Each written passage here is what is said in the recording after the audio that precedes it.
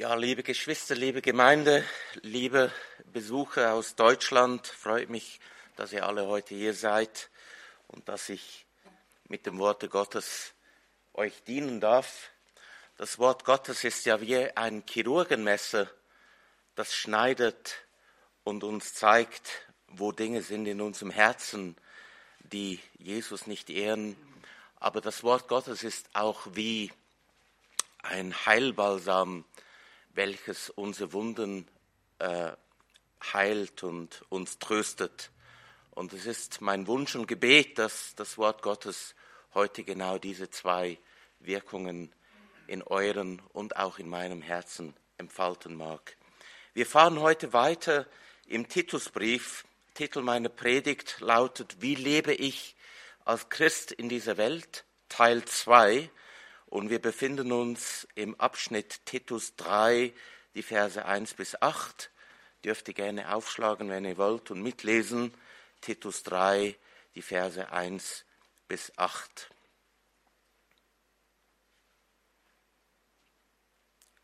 Erinnere sie, dass sie sich den Regierenden und Obrigkeiten unterordnen und gehorsam sind, zu jedem guten Werk bereit, dass sie niemand verlästern, nicht streitsüchtig sind, sondern gütig, indem sie allen Menschen gegenüber alle Sanftmut erweisen. Denn auch wir waren einst unverständig, ungehorsam, gingen in die Irre, dienten mannigfachen Lüsten und Vergnügungen, lebten in Bosheit und Neid, verhasst und einander hassend. Als aber die Freundlichkeit und Menschenliebe Gottes, unseres Retters, erschien, da hat er uns nicht um der Werke der Gerechtigkeit willen, die wir getan hätten, sondern aufgrund seiner Barmherzigkeit errettet durch das Bad der Wiedergeburt und durch die Erneuerung des Heiligen Geistes, den er reichlich über uns ausgegossen hat, durch Jesus Christus, unseren Retter, damit wir durch seine Gnade gerechtfertigt, der Hoffnung gemäß Erben des ewigen Lebens würden.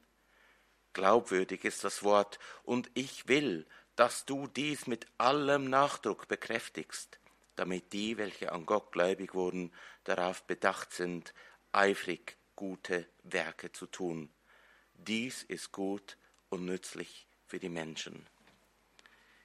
Ich möchte noch beten. Ja, großer Gott und Vater im Himmel, wir stehen vor dir. Und wir stehen hier, um dich zu hören, um dein Wort zu hören. Und ich bitte dich, Vater, dass du dein Wort durch deinen Geist zu den Zuhörern redest, dass dein Wort lebendig wird in ihren Herzen, dass dein Wort bewirkt Licht auf ihrem Pfad, eine Leuchte auf ihrem Weg. Bitte hilf mir für das treue Austeilen deines Wortes. Amen. Das Thema des Abschnitts ist: Wie sollen wir uns als Christen in dieser Welt verhalten? Und in der letzten Predigt haben wir uns an unsere Verantwortung, die wir als Christen in der Welt haben, erinnert. Und heute wird uns Paulus an deine Vergangenheit erinnern, an die Vergangenheit, wie es war, bevor du in Christus warst. Die heutige Predigt habe ich in 2 Punkte untergliedert. Im ersten Punkt werden wir anschauen, wie dieser Vers 3, den wir heute anschauen werden, im Abschnitt des Gesamtabschnitts funktioniert, warum Paulus hier uns an unsere Vergangenheit erinnert, wenn er uns eigentlich erklären will, wie wir in dieser Welt leben sollen. Und im zweiten Punkt werden wir einen vertieften Einblick in unsere Vergangenheit nehmen. Das ist zum einen nicht unbedingt sehr angenehm, weil es uns an unsere dunkle Geschichte erinnert, aber zum anderen wird es uns auch wieder ganz neu dankbar machen, weil wir erinnert werden, dass Gott uns einzig und allein aus seiner Gnade und Güte aus dieser dunklen Vergangenheit heraus errettet hat. Starten wir also mit Punkt 1. Wie funktioniert dieser Vers 3 in diesem Gesamtabschnitt wo Paulus erklärt, wie wir als Christen in dieser Welt leben müssen. Paulus will, dass die Gläubigen in Kreta ein Zeugnis sind. Und zwar ein Zeugnis für Jesus Christus.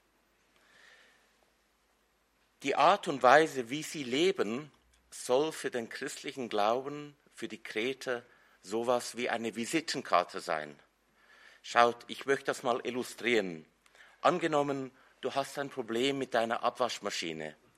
Du rufst die Firma an und du wirst vom Kundendienst super freundlich, kompetent und effizient bedient. Was wird bei dir zurückbleiben? Ein sehr positives Bild.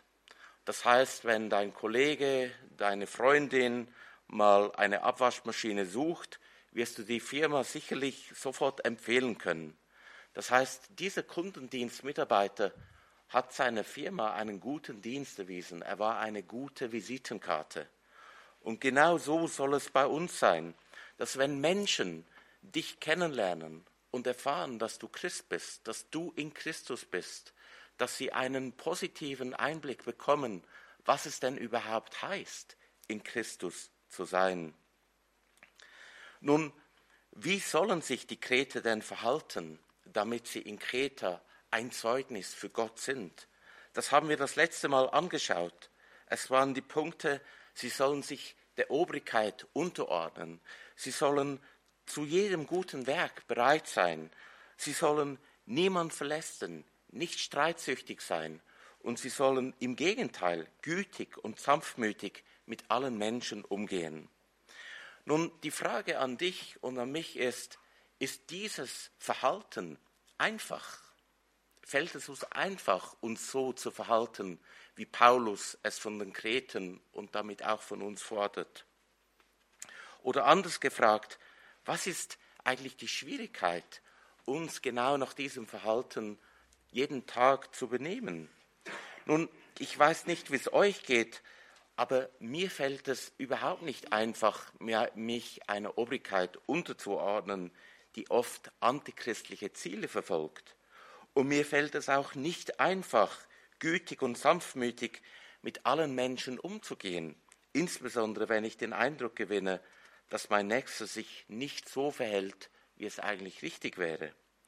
Nun, was ist das Problem? Liegt das Problem bei der Obrigkeit oder liegt das Problem bei meinem Nächsten, weil sein Verhalten unbiblisch ist? Nein, denn wenn Gott mir gebietet, sanftmütig mit allen Menschen zu sein, und ich bin es nicht, dann kann ich nicht anderen die Schuld geben, denn das Problem liegt bei mir. Aber was ist denn dieses Problem? Oder genauer gefragt, wo ist denn die Wurzel dieses Problems? Und ich würde sagen, die Wurzel dieses Problems ist mein Stolz. Mein Stolz, der sagt, warum soll ich mich einem Staat unterordnen, der sich nicht biblisch verhält? Warum soll ich gütig und sanftmütig mit Menschen umgehen, die sich sündig verhalten? Nun, warum sage ich, dass der Stolz die Wurzel dieses Problems ist? Weil ich mich gegenüber dem Staat, weil ich mich gegenüber dem Nächsten moralisch überlegen fühle. Oder einfach, weil ich denke, der hat meine Güte und Sanftmut überhaupt nicht verdient. Im Gegenteil, er soll jetzt ruhig mal merken, wie verkehrt er eigentlich ist. Versteht ihr den Stolz, der sich hinter dieser Lebenseinstellung verbirgt? Nun, was ist das Gegenteil von Stolz? Es ist Demut. Und wie kann Gott mein Herz verändern? Wie kann Gott bewirken, dass du der Welt nicht mehr mit Stolz und Selbstgerechtigkeit entgegentrittst? Nun, was hat Jesus gesagt? Er hat gesagt, ihr werdet die Wahrheit erkennen und die Wahrheit wird euch frei machen. Genau.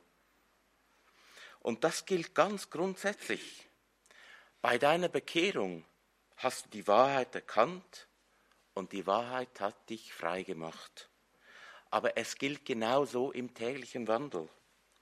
Jedes Mal, wenn du die Wahrheit erkennst, wird dich die Wahrheit von Neuem frei machen. Hier geht es um die Wahrheit deines Stolzes, die du plötzlich erkennst. Und die Freiheit ist die Freiheit, in Demut leben zu können. Verstehst du, du erkennst plötzlich deinen Stolz und das bringt dich zu Demut. Und das ist Veränderung. Veränderung im biblischen Sinn. Veränderung, wie Gott es will und wie Gott es wirkt. Denn nur wenn du in Demut lebst, kannst du wahrhaft ein Zeugnis für Christus sein. Und nur wenn du in Demut lebst, wirst du die Glückseligkeit erleben, die Jesus Christus in der Bergpredigt versprochen hat. Nun, wie hilft uns Paulus, dass wir diese Wahrheit erkennen? Indem er uns hier in Vers 3 an unsere Vergangenheit erinnert. Unsere Vergangenheit, die alles andere war als ruhmreich. Sie war geprägt von Finsternis und Sünde. Und indem er uns an unsere Rettung erinnert, dann später in den Versen 4 bis 6, die wir nicht verdient haben, sondern die allein auf Gottes Güte und Gnade beruht. Das werden wir, so Gott will, in der nächsten Predigt dann anschauen. Aber jetzt zu unserer Vergangenheit. Wie hilft die Erinnerung an unsere Vergangenheit, dass wir demütig werden? Nun, das ist so. Wenn du dich daran erinnerst, wie verkehrt du warst, dann hast du plötzlich keinen Grund mehr, stolz zu sein, oder? Und falls du jetzt denkst, ja, aber jetzt bin ich doch ganz anders. Ja, schön, wenn du ganz anders geworden bist.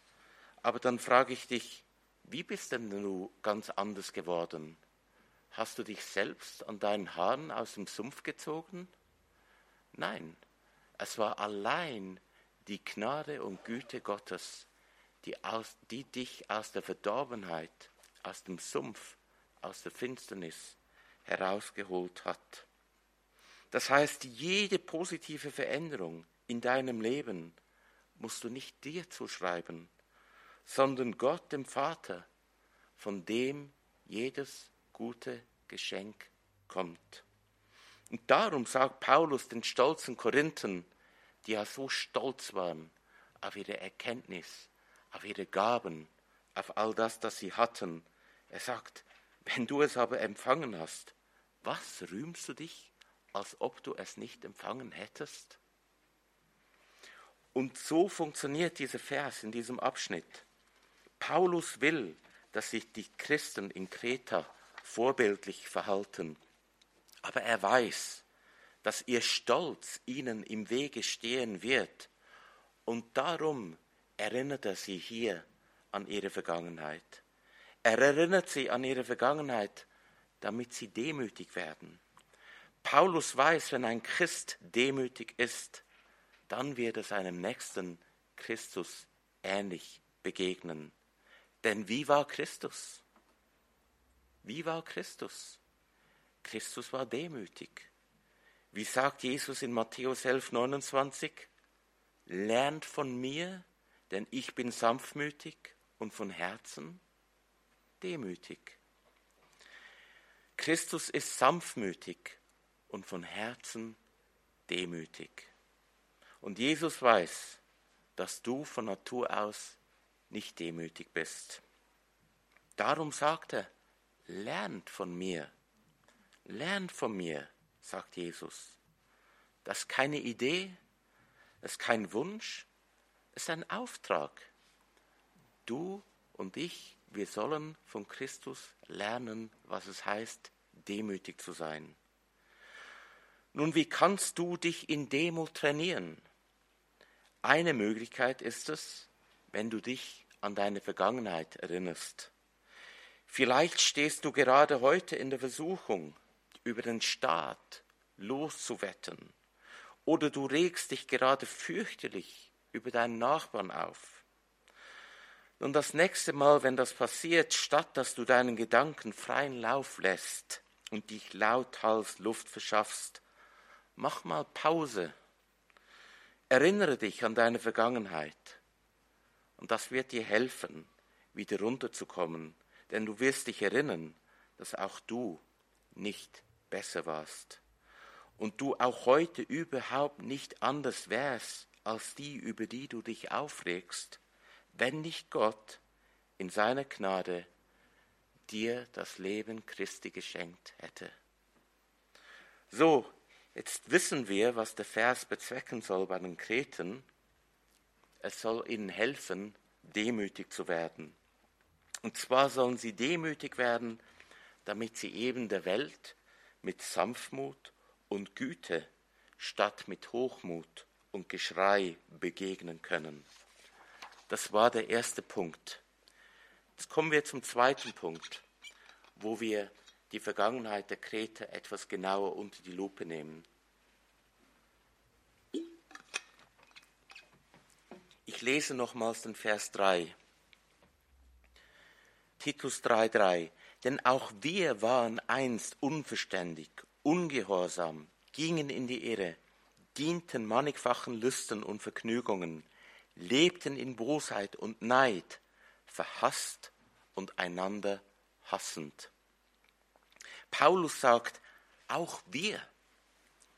Er schließt sich hier in diese Vergangenheit mit ein.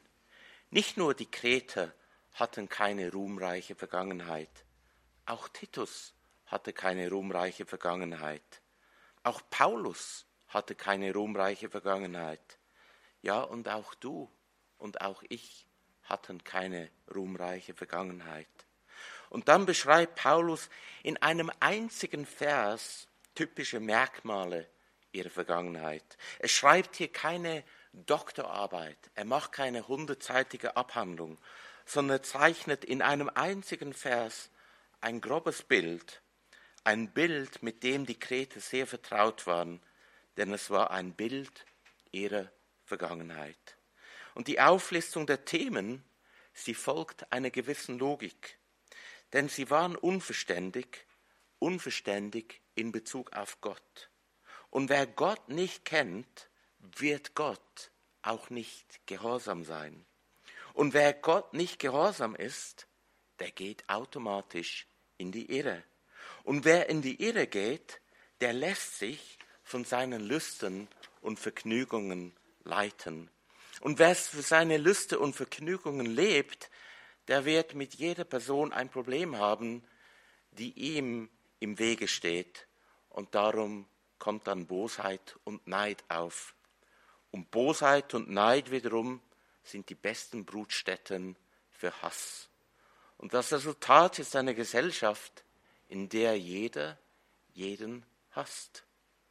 Die Welt sehnt sich nach Frieden, aber sie versteht nicht, dass 1000 Friedenskonferenzen den Weltfrieden nicht herstellen können. Denn Friede herrscht nur dort, wo Gottesfurcht herrscht. Seht ihr die Entwicklung? Wer Gott ablehnt, geht in die Irre. Und wer in die Irre geht, dient sich selber. Und wer sich selber dient, wird den Nächsten hassen. Und wir wissen, dass zwischen Hass und Mord keine große Distanz ist. Und wie anders sieht doch das Leben eines erlösten Menschen aus? Der erlöste Mensch erkennt Gott. Wer Gott kennt, liebt Gott. Und wer Gott liebt, gehorcht Gott. Und wer Gott gehorcht, dient nicht der Sünde, sondern der Gerechtigkeit. Und wer der Gerechtigkeit dient, liebt seinen Nächsten. Und wer seinen Nächsten liebt, achtet ihn höher als sich selbst. Seht ihr den Unterschied? Der unerlöste Mensch kennt Gott nicht und sein Weg endet in Hass und in Tod. Aber der erlöste Mensch kennt Gott. Sein Weg führt zum Leben und das nicht aus ihm, wie Johannes sagt, denn von ihm haben wir empfangen Gnade um Gnade um Gnade. Schauen wir uns die einzelnen Themen noch ein wenig genauer an. Paulus beginnt diese Auflistung mit dem Begriff unverständig. Das griechische Wort bedeutet wörtlich ohne zu denken. Unverständig bedeutet vollständiges Unwissen in einer gewissen Sache. Unverständig ist auch das Gegenteil von weise. Und da die Gottesfurcht der Anfang der Weisheit ist, heißt es im Umkehrschluss, wer keine Gottesfurcht hat, ist per Definition unverständig. John MacArthur schreibt dazu, egal wie gebildet jemand ist, wenn er Gott nicht als seinen Retter und Herrn kennt, ist er in Bezug auf Gott völlig unverständig. Ein Historiker namens Paul Johnson zeigt in seinem Buch mit dem Titel Die Intellektuellen, in welchem moralischen Sumpf die einflussreichsten Männer der westlichen Gesellschaft gelebt haben.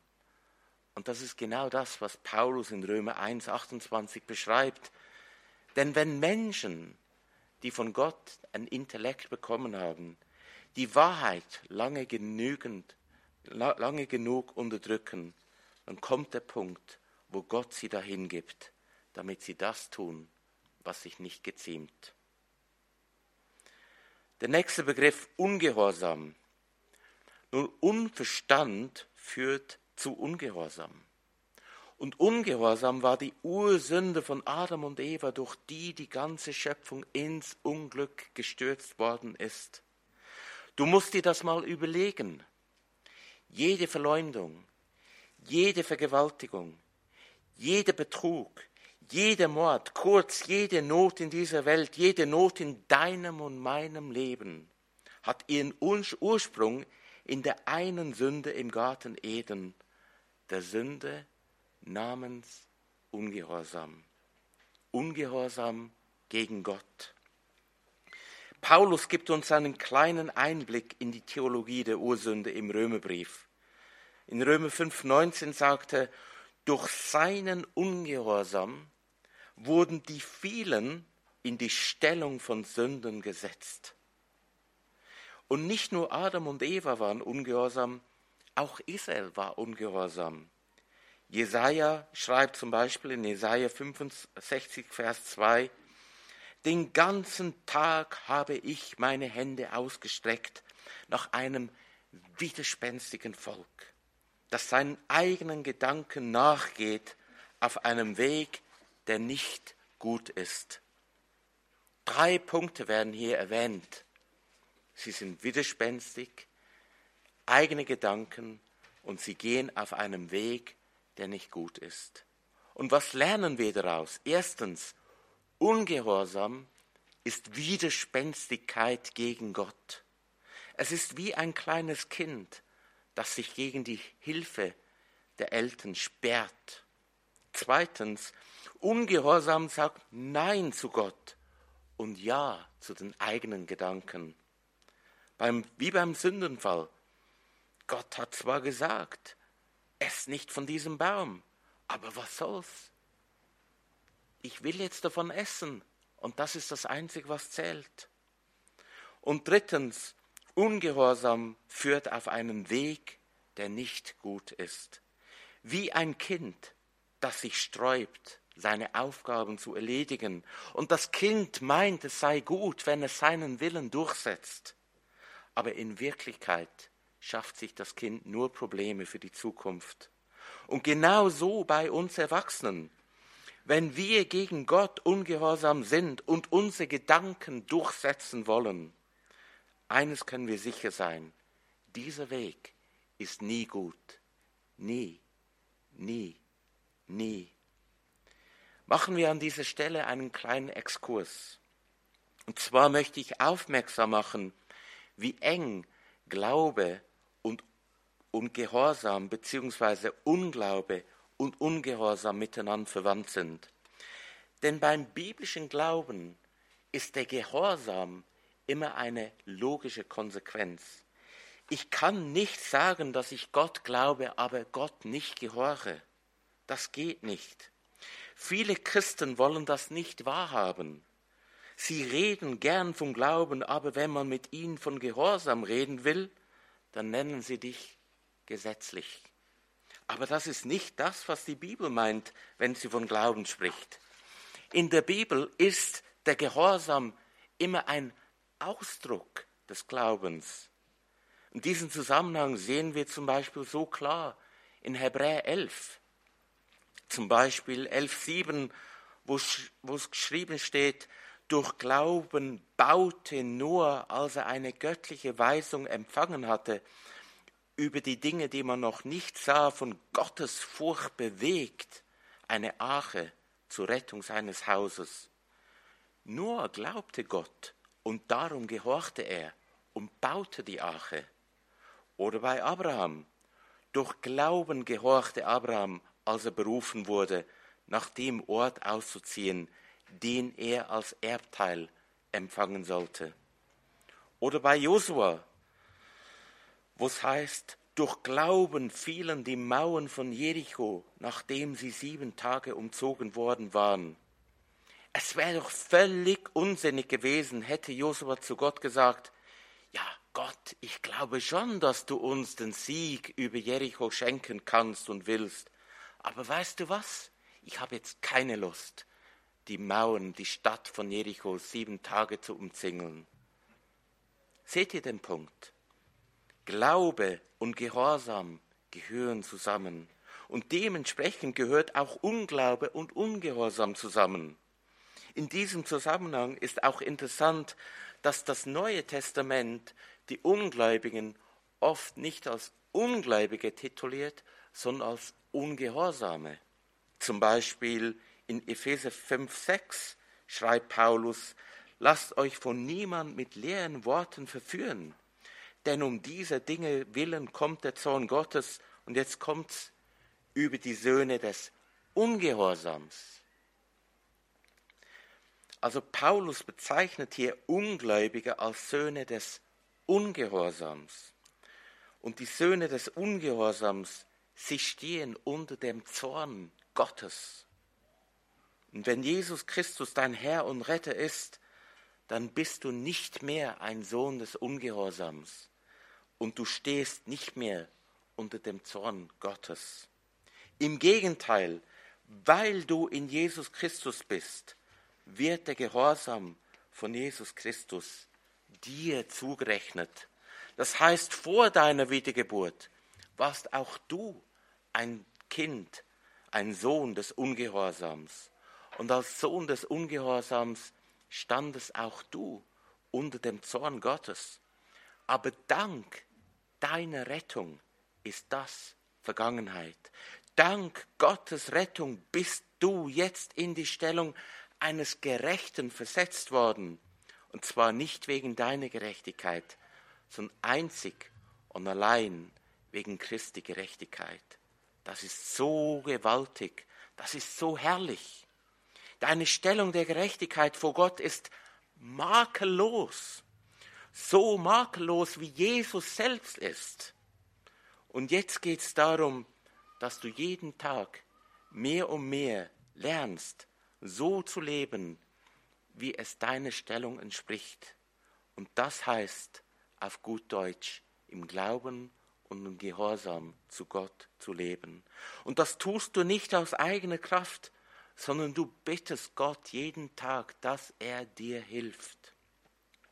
Und weil du nicht perfekt bist, wirst du immer wieder straucheln.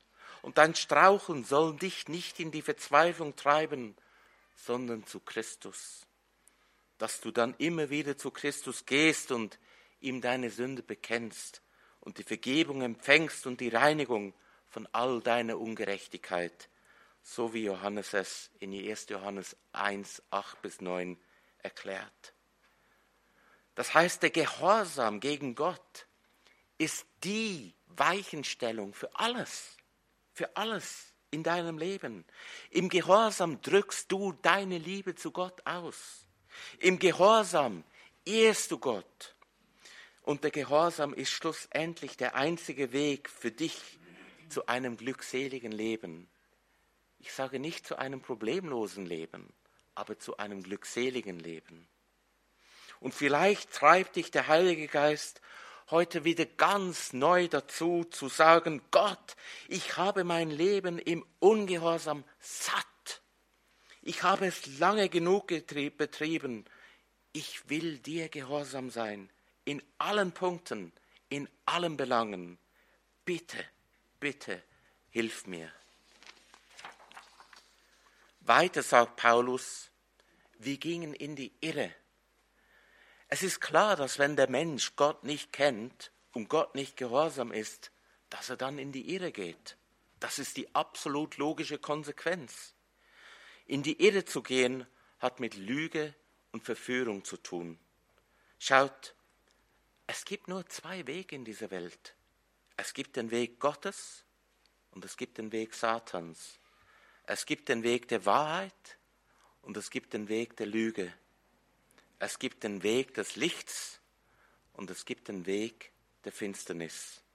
Es gibt den Weg, der zum Leben führt und es gibt den Weg, der zum Tode führt. Und wenn Paulus hier sagt, dass wir alle in die Irre gingen, dann meint er, wir waren alle auf dem Weg Satans. Wir waren alle auf dem Weg der Lüge, auf dem Weg der Finsternis, auf dem Weg, der zum Tode führt. Das war unsere Realität. Und das Brutale war, wir wussten es nicht einmal. Wir haben zwar gemerkt, dass irgendetwas nicht stimmt, wir haben uns unwohl gefühlt, wir haben vielleicht nach dem Sinn des Lebens gesucht, aber wir hatten keine Ahnung, was die wirkliche Wurzel des Problems war. Und noch weniger hatten wir eine Ahnung, wie wir das wirkliche Leben finden konnten. Und darum sagt Paulus, wir gingen alle in die Irre. Wir waren alle verloren. Aber wir kannten weder das wirkliche Problem noch die Lösung. Und darum sind wir so dankbar, dass es einen Tag in unserem Leben gab, an dem der Heilige Geist unsere Augen geöffnet hat. Es war der Tag, an dem du deine Verlorenheit erkennen durftest. Es war der Tag, an dem du wusstest, dass nur einzig und allein Jesus Christus dich retten konnte. Es war der Tag, an dem du zu Jesus gekommen bist, mit deinem alten Leben und gesagt hast, Herr Jesus, hier bin ich. Ich habe mein altes Leben satt. Meine Sünden sind so viele, als ich sie überhaupt zählen könnte. Bitte vergib mir meine Sünden. Bitte reinige mich von meiner Schuld. Bitte werde du mein Retter. Bitte werde du mein Herr. Bitte übernimm du das Steuer meines Lebens. Und ich hoffe, jeder hier drin, jeder, der auch später diese Botschaft hört, hat diese Erlösung erlebt. Und wenn du jetzt merkst, dass du diese Erlösung noch nicht erlebt hast, dann ist heute der Tag, an dem du diese Erlösung erleben darfst. Und wenn du dir unsicher bist über den Weg, dann können wir gerne über das Thema sprechen. Wir kommen zum nächsten Begriff aus unserer Vergangenheit. Paulus redet von Lüste und Vergnügungen. Paulus sagt, dass wir unseren Lüsten und Vergnügungen dienten. Schlachter sagt, wir dienten mannigfachen Lüsten. Aber dieses Dienen, das kann auch übersetzt werden, wie es die neue evangelistische Übersetzung zum Beispiel macht. Wir waren Sklaven aller möglichen Leidenschaften und Begierden. Die meisten englischen Übersetzungen haben genau diesen Ansatz gewählt, indem sie sagen, dass wir an diese Begierden versklavt waren oder dass wir eben Sklaven waren. Menschen meinen, sie seien frei, aber in Wirklichkeit haben wir immer einen Meister. Entweder wir dienen der Sünde oder wir dienen der Gerechtigkeit. Und bei diesen Lüsten und Vergnügungen geht es um böse Lüste und Vergnügungen. Es gibt ja auch gute Lüste, aber hier in Vers 3 geht es ganz klar um böse Lüste. Eine Parallelstelle zum Beispiel über diese Lüste, anders übersetzt, finden wir in Markus 4,19 beim Gleichnis von unserem Herrn über das vierfache Ackerfeld, wo Jesus sagt, aber die Sorgen dieser Weltzeit und der Betrug des Reichtums, und jetzt kommt's, und die Begierden nach anderen Dingen, dringen ein und ersticken das Wort und es wird unfruchtbar. Hier Lüste oder eben Begierden. Und was ist die Wirkung dieser Begierden? Sie dringen ein in dein Leben und sie vereinnahmen dich, sie beherrschen dein Herz und sie ersticken das Wort, dass es unfruchtbar wird. Das heißt, das Wort ist dann wirkungslos. Warum? Weil dieser Mensch dann von seinen Begierden beherrscht wird. Es sind die Begierden, die regieren. Darum warnt Paulus die Gläubigen in Römer 6,12, so soll nun die Sünde nicht herrschen in eurem sterblichen Leib, damit ihr der Sünde nicht durch die Begierden des Leibes gehorcht. Paulus warnt uns, dass wir nicht zulassen, dass die Sünde uns beherrscht. Und wie versucht die Sünde die Herrschaft über unser Leben zu erhalten? Indem sie uns lockt, den Begierden unseres Leibes zu gehorchen. Und hier sehen wir ein wichtiges Prinzip. Der Teufel kann dich nie zur Sünde zwingen, sondern die Sünde passiert immer so, dass die Begierden es sind, die dich locken und du dich dann dafür entscheidest, deinen Begierden stattzugeben. Ähnlich bei den Vergnügungen. Es gibt ja auch gute Vergnügungen, aber hier meint Paulus böse Vergnügungen. Eine Parallelstelle, welche anzeigt, in welche Richtung es hier geht, ist 2. Petrus 2, 13 bis 14. Hier ist die Rede von Irrlehren. Ich lese die Stelle vor nach der neuen evangelistischen Übersetzung. Petrus schreibt über diese Irrlehre: So bekommen sie den verdienten Lohn für ihre Bosheit. Sie lieben es, schon am helllichten Tag üppige Gelage zu veranstalten. Diese Schmutz- und Schandflecken schwelgen in ihren Betrügereien und mästen sich auch noch genüsslich an euren Liebesmalen. Keine leichtsinnige Frau entgeht ihren lüsternen Blicken. Ständig sind sie auf Sünde aus und locken damit unsichere Menschen an. Habgier ist ihre zweite Natur geworden. Sie sind verloren und verflucht. Paulus fährt fort im Titusbrief mit den Themen Bosheit, Neid, verhasst und einander hassend. Bosheit bedeutet ja so viel, dass man ein Verlangen hat, dem Nächsten Schaden zuzufügen. Bosheit heißt, man will, dass der andere leidet. Bosheit zeichnet Menschen aus, die Gott nicht kennen. Zum Beispiel Römer 1,29. Dann Neid. Neid ist ein Riesenthema in der Bibel. Neid ist ein Verlangen nach den Gaben, Besitztümern, Positionen oder Errungenschaften des Nächsten. Neid und Eifersucht sind nicht genau das Gleiche, aber sie sind eng miteinander verwandt. Eifersucht ist zum Beispiel verboten in den 10 Geboten. Sprüche 14,30 sagt, Eifersucht ist ein Fraß in den Gebeinen. Wenn du Eifersucht hast, frisst es dich innerlich auf. Oder Jesus sagt in Markus 7,22, Neid, es kommt aus dem bösen Herzen. Es ist nicht etwas, was gelernt werden muss. Und Paulus erklärt in Galater 5,19, dass Eifersucht zu den Werken des Fleisches gehört. MacArthur schreibt, Neid garantiert Frustration, denn Neid wird nie mit dem zufrieden sein, was du hast, sondern immer nach mehr verlangen. Beispiele von Neid in der Bibel finden wir bei Abel. Weil Gott Abels Opfer annahm, aber nicht dasjenige von Kain. Und Kain hat Abel umgebracht. Oder bei den Philistern, sie beneideten Isaak. Und das Resultat, sie haben die Brunnen verstopft. Brunnen heißt da Wasser und Wasser heißt Leben. Josefs Brüder waren eifersüchtig auf Josef. Resultat, sie wollten ihn umbringen. Saul wurde neidisch auf David. Resultat, Saul wollte David umbringen. Die obersten Priester haben Jesus aus Neid überliefert. Resultat: Mord.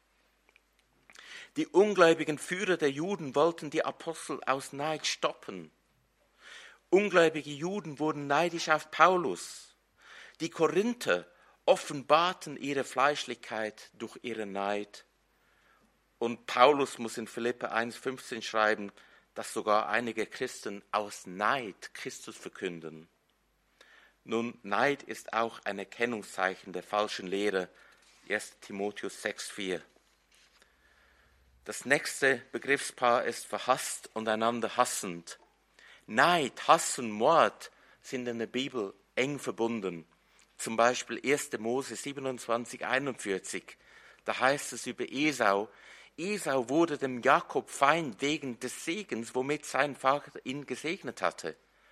Und Esau sprach in seinem Herzen: Die Zeit, da man um meinen Vater trauen wird, ist nicht mehr weit. Und jetzt kommt's: Dann will ich meinen Bruder Jakob umbringen. Brudermord, geplant. Aus Neid, Hass. Im Alten Testament finden wir ganz wichtige Belehrungen über Hass. Zum Beispiel 3. Mose 19, 17 bis 18. Du sollst deinen Bruder nicht hassen in deinem Herzen, sondern du sollst deinen Nächsten ernstlich zurechtweisen, dass du nicht seinetwegen Schuld tragen musst.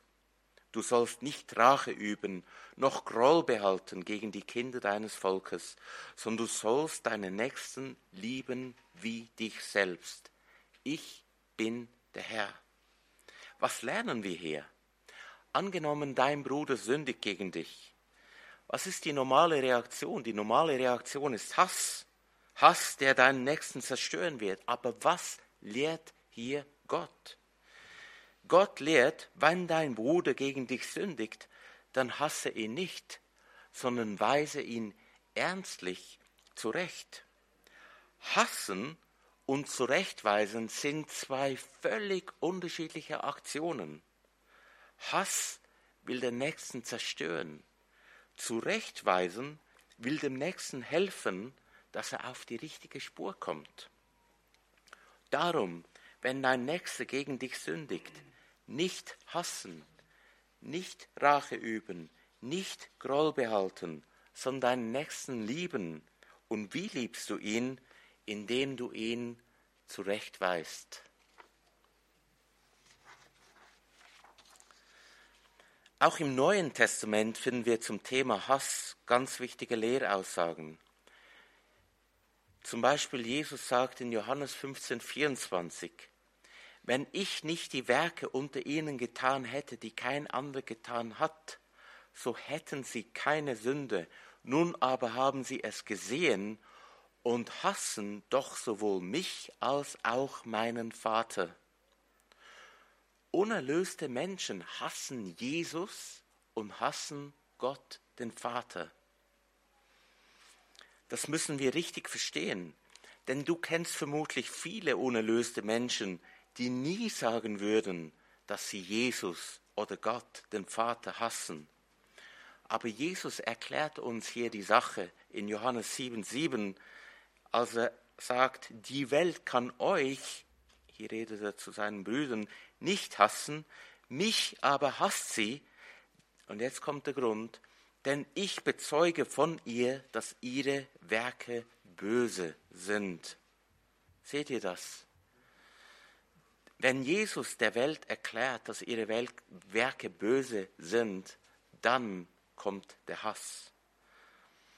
Und wenn du Christus treu repräsentierst, dann wird die Welt auch dich hassen. Zum Beispiel Johannes 15,18. Wenn euch die Welt hasst, so wisst, dass sie mich vor euch gehasst hat.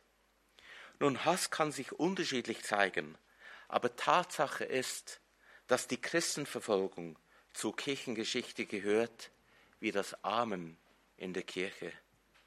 Wenn wir heute in der Schweiz oder in Deutschland unseren Glauben ausüben können, ohne an Leib und Leben verfolgt zu werden, so ist das eher die Ausnahme als die Regel. Und wie es aussieht, wird es zurzeit in Westeuropa und Amerika eher dunkler als heller, wenn es um die Glaubensfreiheit geht.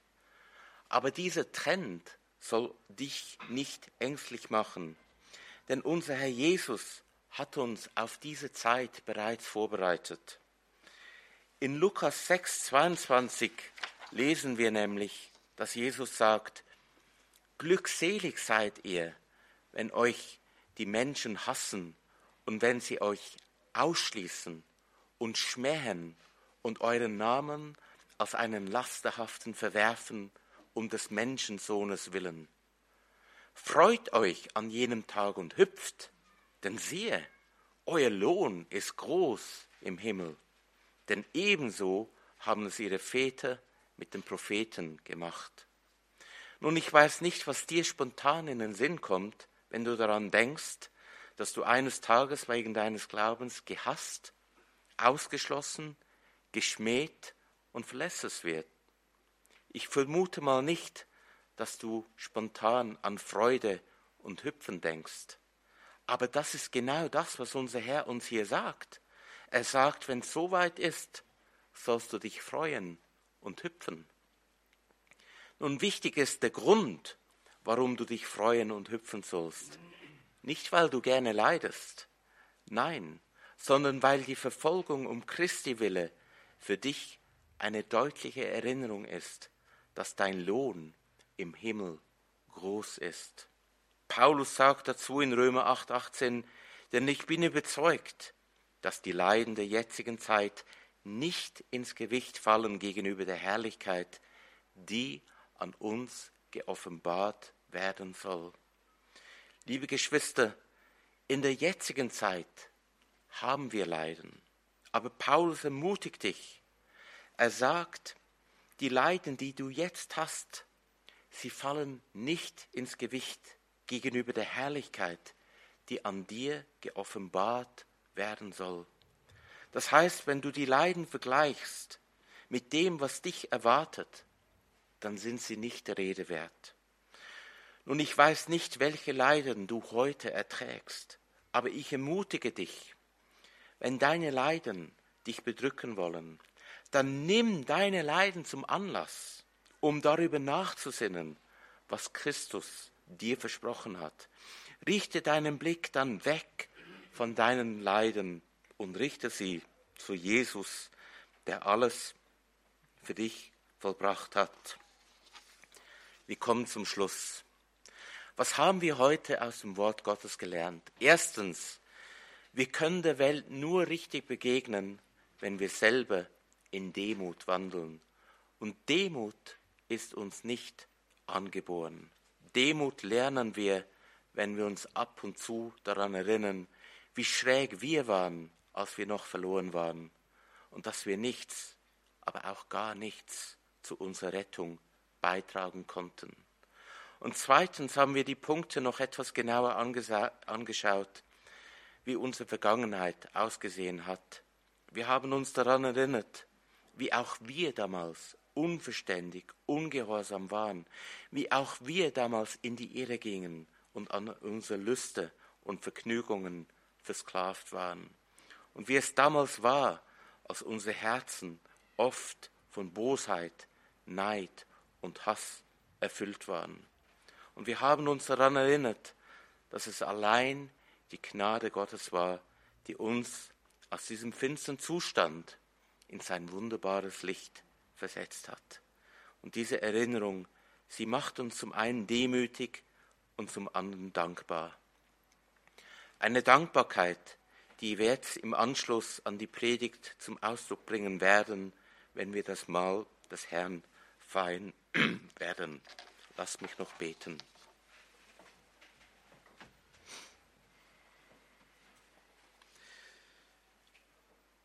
Ja, Jesus Christus, danke für die Erinnerung an unsere Vergangenheit. Ja, wir waren alle einmal so verloren, wie Paulus es in Titus 3,3 beschrieben hat. Wir waren unverständig, wir haben dich überhaupt nicht verstanden, auch nicht gesucht. Wir waren ungehorsam gegen Gott. Wir haben unseren Lüsten und Vergnügen gedient. Wir waren erfüllt von Bosheit, Neid und Hass. Ja, wir waren verfinstert am Verstand. Und wie herrlich und wie schön ist es, dass es den Tag gab, als du durch deine Gnade in unser Herz geleuchtet hast und uns der Lichtglanz des Evangeliums aufgeleuchtet ist und der Vater uns herausgerissen hat aus dem Reich der Finsternis und hineinversetzt hat in dein Reich, Herr. Wir danken dir. Amen.